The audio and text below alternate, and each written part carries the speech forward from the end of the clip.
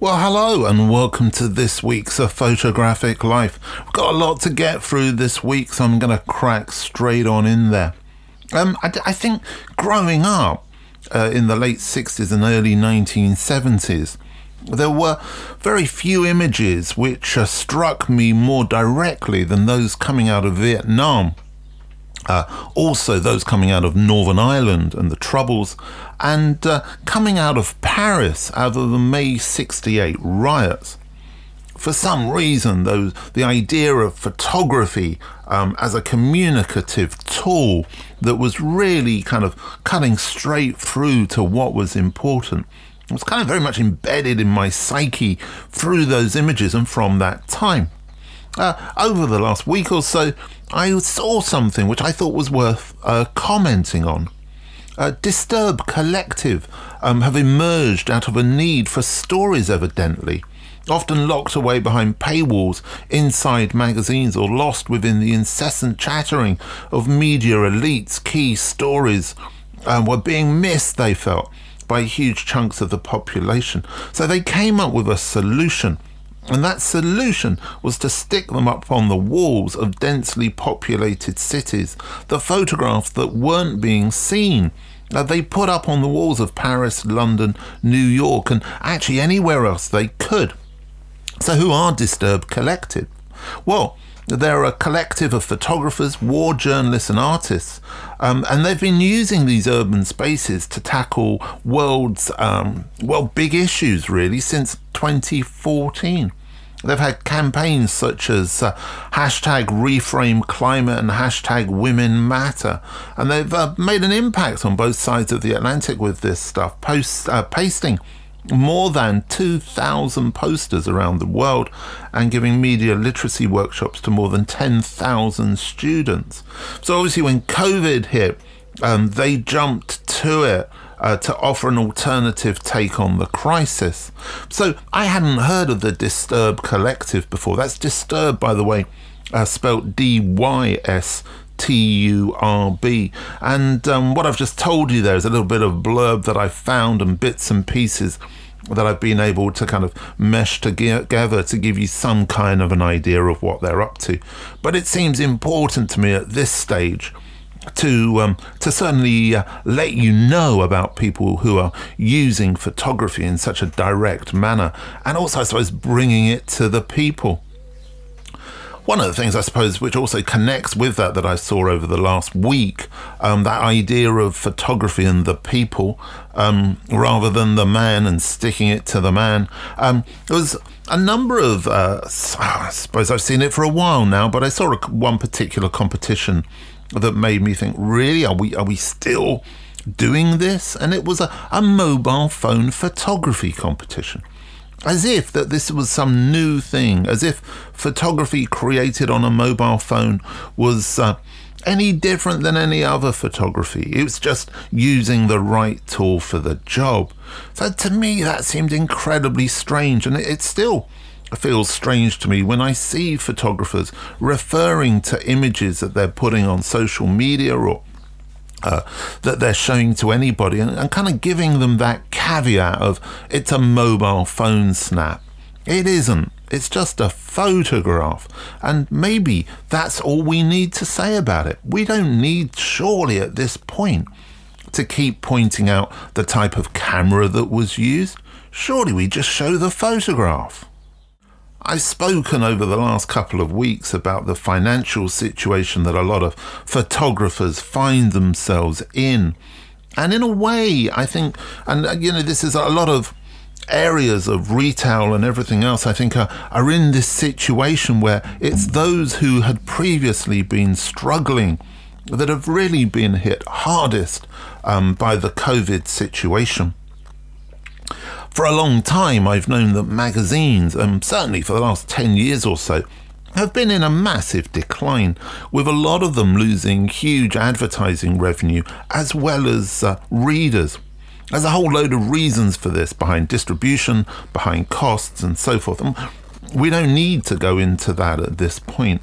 But I did think it was interesting to see last week that the Music Monthly Q is one of 10 magazines that could disappear from newsagent shelves as one of the UK's biggest publishers considers the future of print titles as the coronavirus crisis, it says, hastens to shift readers and advertisers online.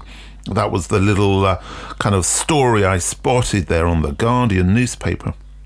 But the German-owned Bauer Media Group, which owns Q as well as all those other magazines that they own in the UK, have been for a long time talking about selling and moving out of the UK with these titles. So although they also own radio stations such as Kiss, Magic and Absolute, the magazines have been struggling. So the magazines which the publisher have said are following a review of its portfolio, it's considering closing, selling, merging or moving to digital-only format, include Q, a few other magazines such as Your Horse and Planet Rock and Sea Angler, maybe ones which you're not necessarily familiar with, but also one you may be, which is Practical Photography. And I think that's an interesting kind of title there to be seen to be closing, because for so long Practical Photography was the kind of gateway for so many people wanting to learn about photography. And of course that's now done online. And so it's no surprise that Practical Photography, to me, was amongst those titles perhaps due to close. But maybe what we're also talking about here is a bigger picture around publishing. And you know, publishing is the platform that so many of us grew up with photography coming to us through magazines. And obviously many photographers have been reliant upon magazines to get their income, although that's been dropping dramatically over the last few years. It's certainly time for a rethink as to how we engage with photography and how we actually look to find clients and people to support what we do. But I think it's pretty clear that what we can't do anymore is rely on those big-time publishers. I've spoken in previous podcasts about the kind of resurgence of art-based programs on television during this COVID situation, and I've also spoken out about the idea of making creativity, the creative industries, a competitive area. Over the last week or so, this seems to be kind of getting to a real kind of black and white situation of extremes. In one hand, I've seen programs around extreme flower arranging and extreme crafting. Suddenly, it's not enough to turn the creativity which keeps all of us going really into a competition. We now evidently need to turn it into an extreme competition with people shouting and trying to outdo each other with the outrageousness of their behaviour. Some would argue that the photographic community is similarly split. But whilst that's been going on, I've continued to be watching Grayson Perry's Gentle and Reflective Art Club, which I really find, despite a few elements of it which are slightly annoying, but primarily that idea of bringing in comedians who paint. But anyway, that's a personal feeling. But I've been watching that Reflective Art Club, and also BBC4 gave us an evening of life drawing to join in with. I know which of these two approaches to the creative arts work best for me, and I think I know which of these two approaches work best for creatives also. This week we welcome to the podcast to explain to us what photography means to him, Michael Majors. Michael's a documentary photographer and journalist based in New York City, working on a long-term documentary project kind of practice. He's a frequent collaborator with the online publication Roads and Kingdoms, and that led to him being the photographer on the award-winning books Rice Noodle Fish and Grape Olive Pig. Since 2013, he's photographed the shokunin, or master craftspeople in Japan, This work has taken him from the ateliers of top ceramic artists, sword makers and kimono weavers to the taboo underworld of Japanese traditional tattooing. Outside of Japan, Majors continues to explore the personality it takes to dedicate one's life to perfecting the smallest of details, with an abiding interest in the obsessive need to create. Majors' images are exhibited both internationally and in the US, and have appeared in print publications including Time, Smithsonian, Vogue Italia, Hark and The Washington Post. His first monograph, Independent Mysteries, was published by Hatcher Kantz and debuted at the Paris Photo in 2019. Michael's work documenting craftsmanship in Japan was named a 2016 Critical Mass finalist, and in 2019 he was shortlisted for the Haraban Award. This is Mike Majors. I'm a documentary photographer. I live in New York City, and I'm going to attempt to answer what is a very, I think, open-ended and interesting question about my relationship with photography, which is, what does it mean to me? And I think the simplest answer is that relationship is always changing. It's always evolving and always developing. I didn't go into photography in any traditional way. I didn't study it in school. I worked in the business world for many years. I think initially my first experience with photography was as a kid. My dad is a talented photographer, or was. He doesn't really do it anymore. He's moved on to painting and sculpting, but he put a Canon AE1 in my hands at a pretty early age, and I, started to play with it, started to explore, and that I think was my first introduction. As I got a bit older and was working for an import-export company in the early 2000s, I found myself in the developing world quite often, in places like rural Mexico for months at a time. And I sort of reestablished a relationship with photography then.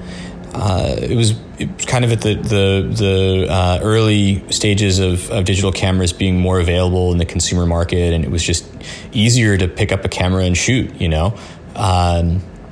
and so that was a kind of a reinvigoration. And then I went through this period of kind of deep emotional turmoil. I went through a really difficult divorce, and I kind of dove into photography as a means of escape. It was a way for me to be really present in a moment, and to be connected in a moment, and to be distracted from a lot of the pain that I was feeling. And there's a lot of kind of angsty images from that period in my life, and it was, that commitment to sort of developing technique and really playing with the emotional and subconscious aspects of the medium that I think kind of led me more into the place that I was, or I am today, which is working primarily in the documentary space and spending,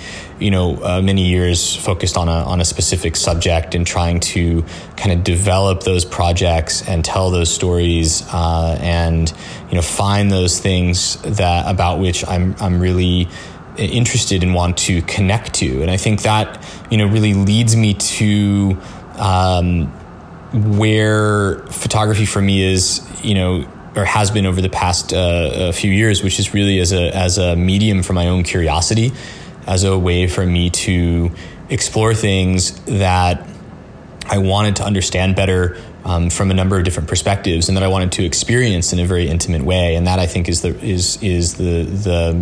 behind the lens side of the documentary world. And that is, that to be in these really close quarters and to, really experience what your subjects are experiencing allows for the type of images that I want to make. I want to be close. I want to be feeling what they're feeling in some way, shape, or form as best as possible to get the shot. And I think look, it's far easier to do that with the subjects that I've worked with, which are things like, craftsmanship in Japan and, traditional tattooing and these sorts of things that it's not conflict work. I don't need to be shot at to have that experience.